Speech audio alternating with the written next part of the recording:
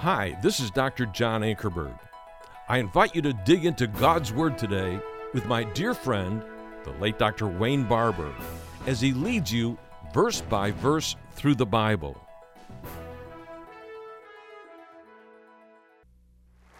Turn in your Bibles, if you will, to Galatians chapter 3. Galatians chapter 3, we're going to be looking at verses 12 and following today. Galatians chapter 3.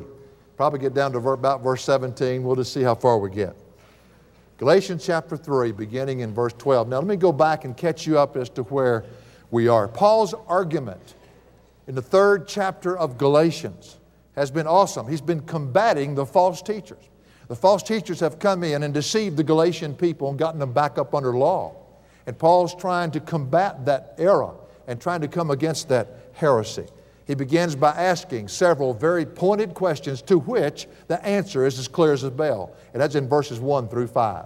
He said, did you get saved by your works, etc.? Remember, we've been through that. And then in verse 6, he does something that's incredible. He brings up an unquestionable example that nobody can come against. He brings up the man by the name of Abraham. Everything he says from this point forward hinges on who Abraham is, who Abraham was, and what happened in his life. First of all, Abraham was saved by faith. Now, he wants to make sure they understand this. Abraham came a long time ago, back in the book of Genesis. Technically, he was faith alone in Christ alone. He says in verse 6, even so, Abraham believed God, and it was reckoned to him as righteousness. Now, the word reckoned again, and we've been over it and over it, it simply means written to his account. There's no way you and I can earn salvation. And even back to Abraham, he could not either. It was reckoned to him. He didn't earn it. He didn't deserve it. But it was because he believed, it was written or reckoned to his account. That's the first thing Paul wants to make sure they understand. Secondly, since Abraham was saved by faith, that leads us to an unquestioned or unchangeable, rather, truth. It's never changed. He set the pattern. He set the pattern for salvation. He set the pattern for sanctification way back in the book of Genesis. Verse 7 says, therefore be sure that it is those who are of faith who are sons of Abraham. Now, that term of faith is really out of faith. It's the word ek. Ek means out of. It gives origin to something. Those who are products of faith, or those who are sons of Abraham. We saw how Jesus and Paul uses that very phrase, sons of Abraham, to describe those who put their faith and their trust into God, into His Word. Abraham was saved by faith. Everybody then who is also saved by faith are sons of Abraham. We could all stand up today and say we are sons of Abraham, figuratively and spiritually. Why? Because we're saved the same way he was saved. Thirdly, Paul brings out the fact that the gospel of Jesus Christ was preached to Abraham. Now, I don't know if that's grabbed you yet. Has that grabbed you yet? The gospel, the same gospel we believe, was preached to Abraham. This is before the law ever came into existence. You'll see today, 430 years before there ever was any such thing as the law. And many, many years before Israel ever became a nation. Abraham wasn't a Jew. Abraham was a Chaldean. And God brought him forth and said, it's going to be from you. I'm going to create a nation. The gospel of Jesus Christ. He understood that one day, through the nation that God planned to give to him, would come the seed. And that seed would be the Lord Jesus Christ, the Redeemer of the world. What a powerful point Paul brings up. How are you going to argue with that? Why would you go 430 years later and try to put people up under a temporary covenant when all the way back here God has already given you the pattern in how Abraham was saved? And then the fourth thing Paul brings up is this gospel which was preached to Abraham included the Gentiles, now listen, and the Jews. Galatians 3:8. The Scripture, foreseeing that God would justify the Gentiles by faith, preached the gospel beforehand to Abraham, saying, all the nations. Now make sure you're hearing what I'm saying. Israel was not a nation when this was given. Israel was one of those nations. All of the nations will be blessed in you. Now think about what Abraham has brought up on the table. Think about why Paul is using Abraham as such an example. It was before Israel ever existed, before there ever was a law. It was revealed to Abraham that there was going to be a Redeemer that was going to come one day. For the Redeemer to get his humanity, he would be born of a virgin. He would come through one of the tribes of Israel. Abraham had a son, Isaac. Isaac had two sons. One was Jacob. Jacob was the one that the covenant was passed to. Jacob became Israel. Israel had 12 sons. And one of those sons was named Judah. And it was through the tribe of Judah and the line of David that seed would come. This was preached to Abraham before Israel ever existed. Faith alone in Christ alone was the means of salvation from the get-go. And what Paul is trying to say is, what in the world are you people doing? And then finally, the fifth thing Paul shows, that the law doesn't save us and it doesn't sanctify us. Faith is not only how Abraham was saved, it's how he lived after he was saved. It framed his lifestyle. And he says in verse 9, so then those who are of faith, out of faith, products of faith, are blessed with Abraham the believer. The word's Abraham the believer. The word believer there in verse 9 means the faithful one. The faithful Abraham, Abraham the faithful. The word pistos describes a lifestyle. And we saw the last time we were here to prove that he lived by faith once he was saved. It was accounted to him as righteousness. Genesis 22 was put into Scripture. And that's when he was told to take Isaac up on the mountain. That's documented in Hebrews 11. That's documented in James chapter 2. And it was proof of the fact that he had truly been justified by faith. You see, most people, even today, would agree that, yes, faith alone in Christ alone is the means of salvation. But that's where they run into a brick wall. Now what? How do we live now? And that's Paul's argument as he begins the third chapter of Galatians. And really, he's already settled it. He said, if you started that way, why are you trying to be perfected by the works of the flesh? And then he quotes out of Habakkuk chapter 2 and verse 4, just to remind them that faith is the only way a person lives.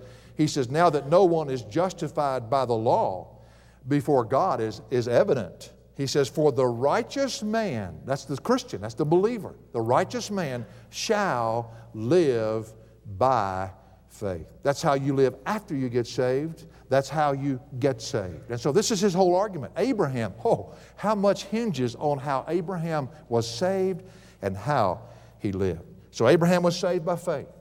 All those Jew and Gentile who are saved by faith are sons of Abraham. The gospel was preached to Abraham before the law and the nation of Israel ever existed. In the gospel, the Gentiles and the Jew were included. And fifthly, the law doesn't save, nor does it sanctify. Then to strengthen his argument, he says in verse 10, for as many as are of the works of the law are under a curse. For it is written, cursed is everyone who does not abide by all things written in the book of the law to perform them. Now, again, he uses that little term of, which is really out of. Those who are products of the law are under a curse. What Paul is trying to say is, if the law produced what you are now, then you'd better hope it can produce what you should continue to be. But it can't, and that's his whole point. Many people think that by Paul saying these things about the law, that he's anti-Semitic. And I want to make sure we nail this down. No, sir. Paul was in no way anti-Semitic. He was anti-law. Do you see the difference? Matter of fact, Paul was a Jew, and he was converted. His Jewish brethren, he loved them more than anybody I know of in the whole New Testament. He says in Romans 9:3, for I could wish that I myself were accursed, separated from Christ for the sake of my brethren. He breaks his heart. He says, my kinsmen according to the flesh. They're putting all their stock into a temporary covenant, and they're not looking beyond it to the everlasting covenant that was given to Abraham. Well, Paul himself, a former Pharisee, talking about a Jewish man, that was the most religious sect that you could have, was a man who said, I had to be set free from the curse of the law. My brethren need to be set free. And the only way is through Jesus Christ. In verse 12, he says, however, the law is not of faith. Now, that's very important. On the contrary, he who practices them shall live by them. There is no faith existent with a law mentality. All it is a do mentality. You do it and you live. You don't, you die. And that's the law mentality. And he says there's no faith built into it. This brings us up to where we are today. You say, Wayne, why do you do so much review? Well, it's important, and it's very helpful. You've got to stay in the flow because he's not finished yet. I told you to strap your seatbelts on. This stuff is getting deeper and deeper, but I'll tell you, if God will just open our eyes, it's the simplest truth in the world, and it'll just, you'll wake up in the middle of the night shouting when you begin to see it. The covenant of grace that we're under. He turns their focus now from Abraham, and he shifts it over to Christ. And what Christ has done in fulfillment to the promise that was given to Abraham. Three things I want you to see. First of all is the freedom that we have in Christ. The freedom that we have in Christ. Verse 13, Christ redeemed us from the curse of the law, having become a curse for us, for it is written, cursed is everyone who hangs on a tree. Now, folks, listen, no man can obey the moral law of God. No human being of flesh and blood, of man and woman, born of man and woman. No man that can do it. Jesus was the only one that could do that. And for the sake of you that have not been with us, or perhaps you have been and you're still confused, let me try to go back over this one more time. When I say the moral law of God, I refer to the 10 Commandments. The law was divided into two parts, basically. The first part was the ceremonial law. Now, this was the part that contained all the rituals, the feasts, the Sabbath days. It was basically their religious order. It was what they were required to do in order to worship God. The ceremonial law was just a shadow of Christ in the Old Testament. That's all it was. I don't know about you, but when you walk around the corner and your shadow precedes you, that's not real. That's just pointing to something. The form is coming after the shadow. It's the fulfillment of what has already been previewed. Well, Hebrews beautifully brings this out. All that they did in their ritualistic ceremonial laws were pointing to the Lord Jesus Christ. In Hebrews 10:1, it says, for the law, since it has only a shadow of the good things to come, and not the very form of things, can never, by the same sacrifices which they offer continually year by year, make perfect those who draw near. You see, this ceremonial law, this religious instruction of what one was supposed to do, including circumcision, was attainable. Anybody could do it. In no way would the ceremonial law ever condemn anybody. In fact, Paul himself boasted of having attained to the ceremonial law. In Philippians 3, he says in verse 5, circumcised the 8th day of the nation of Israel, of the tribe of Benjamin, a Hebrew of Hebrews, as to the law, a Pharisee, as to zeal, a persecutor of the church, as to the righteousness which is in the law, found blameless. That couldn't condemn anybody. There's many that lived up to the ceremonial law. However, the moral law, the 10 Commandments, no one could attain. Therefore, all men are under its curse. Do we understand that this morning? It's the 10 Commandments that condemn all men, Jew and Gentile. It's the standard of conduct that God requires from all of us. It's never been erased. It's been fulfilled. The Lord Jesus, who gave that law, is the one who came as a man who fulfilled it. He said, I didn't come to destroy the law. I came to fulfill it. Now, because of this law, which condemns us all, we're all on spiritual death row. If you're here this morning and you've never bowed before the Lord Jesus Christ, you're sitting on spiritual death row. You have no hope. There is not one way in the world you can save yourself from the penalty of hell, being separated from God forever, unless somebody comes to redeem us. Now, I'll tell you what, I want to sober us a little bit to think about those people that we go to work with, that we live with, that are in our neighborhood, that don't know Christ, are sitting on spiritual death row.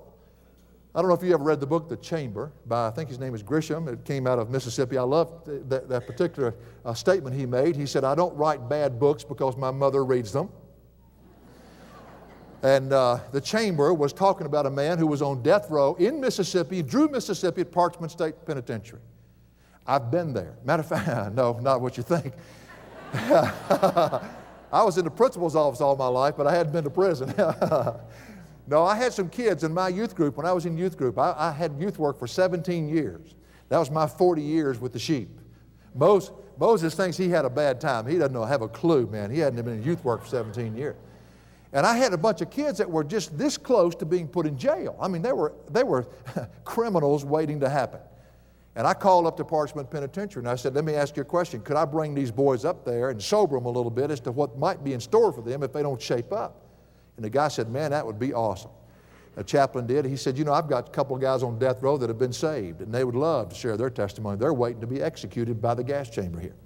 So I went up, Parchment State Penitentiary there in Drew, Mississippi, took those boys with me. We went out to death row. That is a sobering trip. We get out and they take us inside, and the first thing I saw was a guy's arm on one side, tattoos all over it, and a guy's arm on the other side, and they're playing cards on the floor, cells down the side, you know, and he took us up to each cell. And some of those guys, man, these guys thought they were mean. They understood a new meaning to the word. But some of them had been saved, and they shared their testimony. While we were there, they took us over to the gas chamber. Never seen it before, had never cared to. And they showed these guys what happens when people do bad things. And so he said, one of you needs to get inside this gas chamber. I want you to experience it. And so all of them grabbed my arm and shot it up. And I'm thinking, I don't want to go in there. Sure enough, I got inside that gas, sat down in a chair, they strapped me down. Of course, back then it wasn't by injection, it was by you put the cyanide or whatever it is into a gaseous thing, and it comes in through these vents, and obviously it doesn't take long before a person dies. It's a very difficult death. So I'm sitting there strapped into this chair. They have windows where you can see the witnesses that come to see this. He's talking to me through a microphone that's built in there. And as I was sitting there, he was a rather of a clown, which much to my chagrin. And he said, while he was talking, he says, oh no, I hit the button, get the door open. Oh, man, my heart jumped out of my right ear. I mean, it scared me half to death. See, they had already shut the door and bolted it shut, just like you would if you were fixing to die in that chair. And then I sat there, and I got to thinking about, he said, I want you to think, Wayne, about all the people that have been here and sat in that very same place, and the fact that they had no hope whatsoever. And that's the only thing I could think about when I thought about today. People that are born into this world are born on spiritual death row. And we have somehow, evangelism starts when we begin to realize what it cost God to save us. And we begin to see our friends and our neighbors and people around us not hearing this message. This is the message. That the message is of good news because Jesus redeemed us from the curse of the law. Having become a curse for us, for it is written, cursed is everyone who hangs on a tree. You know what that word redeemed is? That word redeem is the word referring to buying back a person's freedom. It means to purchase with a great price, to buy back, to pay a ransom. A ransom had to be paid for you and I to come into this place today and even admit that we're believers. Jesus paid a price for us on the cross. Christ justified those who believe in Him by buying them back. How did He purchase us back? Well, having become a curse for us. This truly reminds us of what it cost God for you and I to be justified or saved. He quotes Deuteronomy chapter 21, verses 22 and 23. He says, for it is written, cursed is everyone who hangs on a tree. Now, none of us will understand the shame that Jesus went through on our behalf. We'll never fully grasp that. But He's trying to get it across. He says in Deuteronomy 21:22, and if a man has committed a sin worthy of death, and he is put to death, and you hang him on a tree, his corpse shall not hang all night on the tree, but you shall surely bury him on the same day. For he who is hanged is accursed of God, so that you do not defile your land, which the Lord your God gives you as an inheritance. In ancient Jewish times, when a criminal committed a crime of some kind that was worthy of death, when he was executed, probably by stoning, he was then taken and tied to a post, a type of tree. And there his body would hang until sunset. And it was to be a visible representation of the rejection of God. It was not that a person became cursed because he was hung on a tree. Oh no, he was hanged on a tree because he had already become accursed. Jesus did not become accursed because he was hung on the cross. He was crucified because he was already cursed. You say, what do you mean, Wayne? He took the full sin of this world, of Jew and of Gentile, upon Himself. He was the Redeemer, and that was the price that it took to set us free from the curse of the law. That's what Paul's trying to get across. In 1 Peter 2:24, so beautifully Peter says, and He Himself bore our sins in His body on the cross, so that we might die to sin and live to righteousness. For by His wounds you were healed. And what Paul is saying is, do you understand the freedom you have in Christ? He gave the law, He fulfilled the law, and then He died for those who could never come close to it. He paid a debt He didn't owe when we owed a debt we could not pay. Christ became a curse for us. The Jewish prophet Isaiah had foretold that this was going to happen. This is what Jesus tried to tell those two disciples in Luke on the day of resurrection. You're not paying attention to everything your prophets have spoken. Isaiah, listen to the words of Isaiah 53, verse 1. Who has believed our message? And to whom has the arm of the Lord been revealed? For He grew up before Him like a tender shoot, and like a root out of parched ground. He has no stately form or majesty that we should look upon Him, nor appearance that we should be attracted to Him. He was despised and forsaken of men, a man of sorrows and acquainted with grief. And like one from whom men hide their face, He was despised, and we did not esteem Him. Surely our griefs He Himself bore, and our sorrows He carried. Yet we ourselves esteemed Him stricken, smitten of God, and afflicted. But He was pierced through for our transgressions. He was crushed for our iniquities. The chastening for our well-being fell upon Him, and by His scourging we are healed. All of us like sheep have gone astray. Each of us has turned to his own way. But the Lord has caused the iniquity of us all to fall upon Him. He was oppressed and He was afflicted, yet He did not open His mouth. Like a lamb that is led to slaughter, and like a sheep that is silent before its shearers, so He did not open His mouth. By oppression and judgment He was taken away. And as for His generation, who considered that He was cut off out of the land of the living. In other words, anybody paying attention? For the transgression of the people to whom the stroke was due. They paid no attention to it whatsoever. His grave was assigned with wicked men, yet He was with a rich man in His death, because He had done no violence, nor was there any deceit in His mouth. But the Lord was pleased to crush Him, putting Him to grief. If He would render Himself as a guilt offering, He will see His offspring. He will prolong His days, and the good pleasure of the Lord will prosper in His hand. The shameful death of Jesus Christ on the cross is the only hope a person has who's on spiritual death row. In order to be justified before God, He became a curse for us. This is the only hope Abraham had, even though he would not be born for centuries later. See, salvation was, they looked forward to the Redeemer who would one day come. We look back to the Redeemer who's already been here. A sinner, whether Jew or Gentile, must recognize the futility of his not being able to save himself. The freedom we have from the curse of the law was given to us in Jesus Christ. And as we receive Him, then we are set free forever to live in the relationship through Him. Verse 13 says, Christ redeemed us from the curse of the law, having become a curse for us. For it is written, cursed is everyone who hangs on a tree. Why would He do that? Verse 14, in order that in Christ Jesus the blessing of Abraham. Now listen to me. The blessing of Abraham, that which happened to him in Genesis 15:6, might come to the Gentiles, so that we would receive the promise of the Spirit through faith. His death on the cross sealed that promise that was made to Abraham. It was the price of our being set free, both Jew and Gentile. Christ set us free. Now you say, Wayne, why is he bringing all this up? Don't you understand the context? Here are people who have been set free from the curse of the law and now have chosen to go right back up under it. Even though they can't lose their salvation, they lose all of the joy of their salvation. There's the blessing that should be theirs in Christ. They forfeit by putting themselves up under a religious mindset.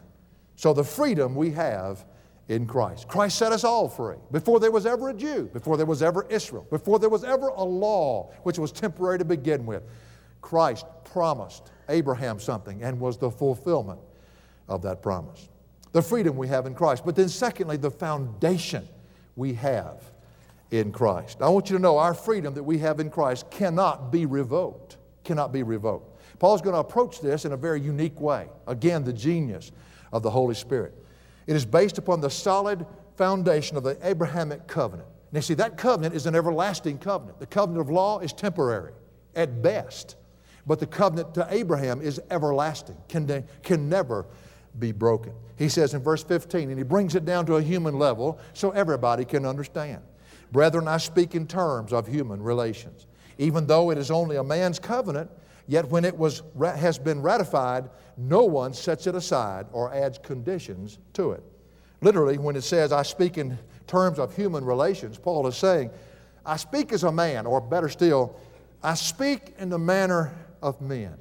In other words, let me take this very complex subject and let me bring it down to where we all live so that you can understand. Paul has been alluding to the covenant that God made with Abraham. In covenants that man makes with man, once it's been made valid, once it's been made legal, then nothing can set it aside. Nothing can change the terms of that covenant. To understand this even better, there are two kinds of covenants. One kind is a syntheke. It's between two people and can be broken. That's like a marriage. Obviously, I wished it was different, but it's the way it is. If somebody fails in that covenant, then that marriage ends and there are consequences to pay, but that annuls the covenant. But the word for covenant that's used here is not that word. It's the word diatheke. It's a much stronger word. It's the word used in Hebrews 8:6 when he talks about we are of a better covenant. It can be translated will or testament. A will, we all understand wills. They're terms to a will. They're legal terms to a will. In the Greek culture of their day, wills and legal documents were sealed so that they could not be altered in any way. In Greek law, wills were irrevocable. No one could impose new conditions or no one could remove an heir to a will. If someone tried to replace an existing will with a new one, then the new one was rejected. So Paul says, yet when it has been ratified, and he's taking them down to where they live every day, when a covenant has been ratified, no one sets it aside or adds conditions to it. Now the word ratified there is the word kuro. It means to make valid. It means to confirm. When it has been made valid, in other words, when it has been ratified, when it has been made valid, when it's been made legal, no one can add terms to it or conditions to it.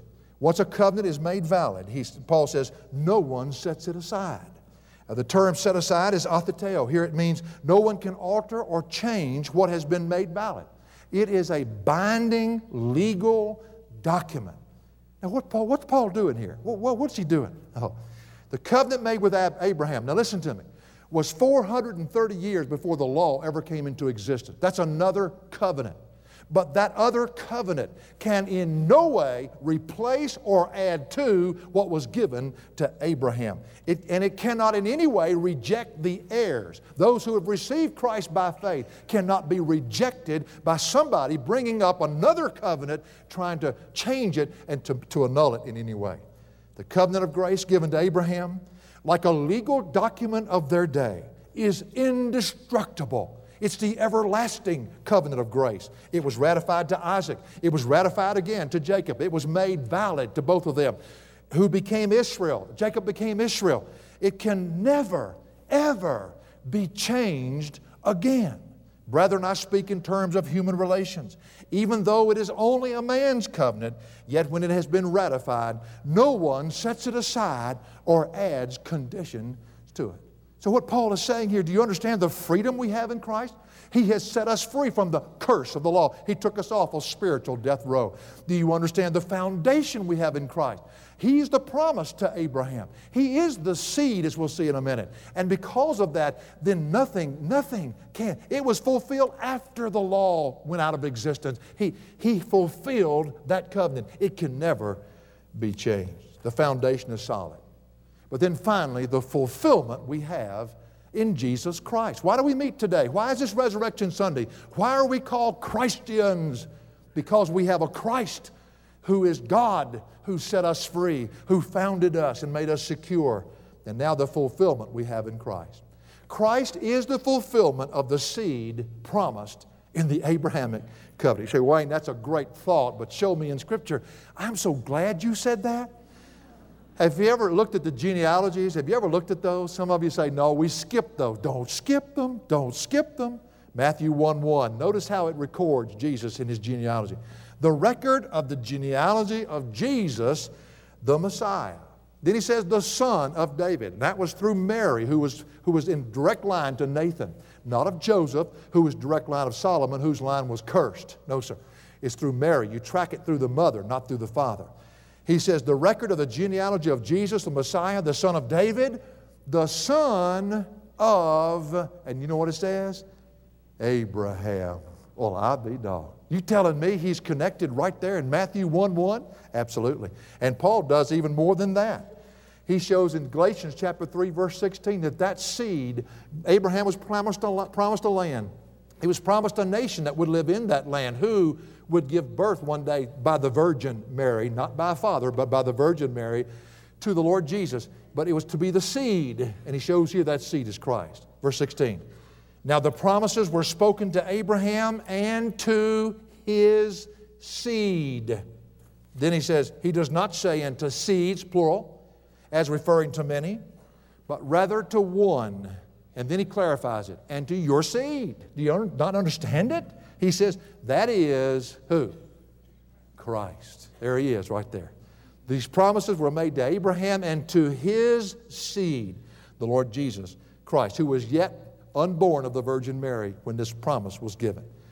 Now the Jewish mindset, and I can understand that. And this is not in any way I slander anybody. I can understand why they would think this. They would think that the seed would be them. That would be their nation would be the seed. No, a nation is made up of many people. This is masculine singular. After all, they have a physical blood kin to Abraham, yes, but this is not what Paul is talking about.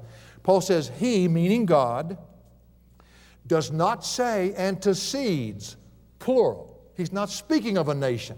Seeds, plural. He does not say that as referring to many, but the word is singular. He says, but rather to one. Then he explains who the seed is. And to your seed, he says, that is Christ. I'll tell you what, when you study it out of the Old and you see this has been the plan from the beginning of the Bible, from cover to cover, before the foundations of the world, how can anybody miss that Jesus Christ is the Redeemer who has come? It was through the nation of Israel, yes, that the seed would be born. He'd get his humanity through his mother and the nation of Israel. But he was always God. He became the God-man. Physical Israel was to come from Abraham, yes, but the spiritual seed was to come from Christ. He was going to be that spiritual seed. Spiritual Israel is those who by faith receive Christ. Physical Israel gave the land. That's the nation. But spiritual Israel comes from the seed who is the Lord Jesus Christ. And you cannot go back and invalidate that covenant. The covenant of law does in no way change the terms that were validated and made legal in that covenant. Israel as a nation has no meaning if Christ is not the promised seed to Abraham. It's just an ongoing same old, year by year. Even the rabbinic Jewish writers agree that Christ is the seed promised to Abraham. They just don't believe he's come yet. I don't see how they miss that, but that's their choice. Only in Christ could all the nations be blessed, Jew and Gentile. And look over in Galatians 3:28. I want to show you something here. When a Jew comes to know Christ and a Gentile comes to know Christ, they both lose their identity. And they become one new person in Christ. They become one in Christ. Galatians 3:28, there is neither Jew nor Greek. Isn't it amazing how we still try to distinguish the two? There is neither Jew nor Greek, nor is there's neither slave nor free man. There is neither male nor female, for you are all one in Christ Jesus. In fact, in 1 Corinthians 10, I believe it's verse 32, he says there are three groups of people, the Jews, the Gentiles, and the church of God. And Ephesians says the two have become one. And then he adds in Galatians 3:29, and if you belong to Christ, then you are Abraham's offspring. It doesn't matter if you're Jew or Gentile. You are heirs according to the promise. Christ is the seed. He is the seed promised to Abraham, and in him all the spiritual blessings are included. Matter of fact, Corinthians says, in him all the blessings of God are given, and they're yes and amen to those of us that are believers. Paul knows how the Judaizers will refute this. He knows that. And so he adds in verse 17, something that's so profound. What I am saying is this, Paul says. The law which came, now look at this, 430 years later, does not invalidate a covenant previously ratified by God. God made it legal, God made it valid, so as to nullify the promise. The law did not even show up, as we said earlier, twice, 430 years later, after God made His covenant with Abraham. In fact, Moses was not even alive when the covenant was made with Abraham. Paul wants them to think. Think. Use your head. Why are you jumping into this covenant of law when you've been set free from it by a covenant that precedes it by 430 years that God Himself validated? And then he explained that Christ was the promised seed in the covenant to Abraham that was long before the law or Israel. Verse 17 again, what I am saying is this: the law which came 430 years later does not invalidate a covenant previously ratified by God so as to nullify the promise. The covenant of grace given to Abraham was based on a promise, not on his works. It was ratified, made legal, validated to Isaac. It was then ratified to Jacob, made legal, validated to Jacob, who became Israel. And then Israel finally became a nation. But that promise of the seed was not fulfilled until, as we see in the Gospels, in the fullness of time. It cannot be altered. It cannot be altered. So religion cannot in any way unearth the covenant of grace that was given to Abraham. Now this, the more we're going to stay in this, people are going to say, man, it is silly to go back under religion. It doesn't make any sense. It's exactly what Paul's doing. Hopefully when we finish the book of Galatians, the next time you try to go out and do something for God, God will so stare you in the face and say, what in the world are you doing? Do you not understand you're not of this covenant? This covenant was given for a purpose. I can hear somebody right now. Well, why did He give the law to begin with? I'm so glad you said that, because that's our next message. You see the logic that Paul is using? That's the first question that's going to pop up. Well, if the law cannot change it and the law really is not effective anymore, then why in the world did God give it to start with? And so Paul takes that very anticipated question, very proactively answers it. And that is our next message. Is the law bad? Absolutely not. I wouldn't know I was speeding if there wasn't a speeding limit sign. State of Montana for years had no speed limits. And several years ago, they had so many men, when they had a wreck, I had a friend of mine who was a state trooper. He said, I just took my camera in a bag. I mean, it was bad because they were driving 110 miles an hour on that road. They came out with speed limits, and I think everybody in the state got at least 10 tickets before they finally realized, because they had never known they were speeding. There wasn't a sign to tell them. And you're going to see why God gave the law and how ingenious and loving He was to give the law. Verse 18, for if the inheritance is based on law instead of a promise, it is no longer based on a promise. But God has granted it to Abraham by means of a promise. How do I become an heir to the promise? You receive it the same way Abraham did, by faith in Christ alone, in Christ alone. And when you receive Jesus, the promise was given to Abraham and to his seed. Then all the promises are in Him. And when you receive Him, you've received it all right there. And He comes to live in you. What has Christ done for us? The freedom from the curse of the law. He set us free. Paid a gruesome death on the cross for you and I. The innocent, perfect Lamb of God became sin for you and I so that we could be set free from the curse of the law which put us on spiritual death row. But also the foundation we have in Christ, that covenant that He fulfills, was given 430 years before the law was ever thought about. It's temporary at best. This is the everlasting covenant. This is before the Jews were even thought of in most men's minds. It was in God's mind. It was in Abraham's mind. But Abraham was not a Jew. He was a Chaldean. And then the fulfillment that we have in Christ. You say, Wayne, this scripture is getting awfully heavy, but oh, listen to me. Isn't it getting awfully awesome too? I tell you what, next time somebody tries to put their law or the law on you, just smile and turn away and walk in the joy of the Lord. Because we're not under law. We're not under law. One of the great joys I have as pastoring a church is to let people be free to be who God wants them to be. And you know what I believe that will turn out to be? People serving in the church, people actively involved in the church. I think that'll take care. I'm not going to beat you up on that. No, sir. God will take care of that. He's a lot better than I am. But you know what I ask of you this morning? I'm going to give you the freedom to be what God wants you to be. I'm going to give this church. I just want to see God make this church, its music and everything else. I want God to make it what He wants it, not what my opinion from the South makes it. But let me tell you something. I want to ask you to do me a favor. Will you give me the freedom to be who God wants me to be? Because we're free to be what God wants us to be. That's grace, folks. That's grace.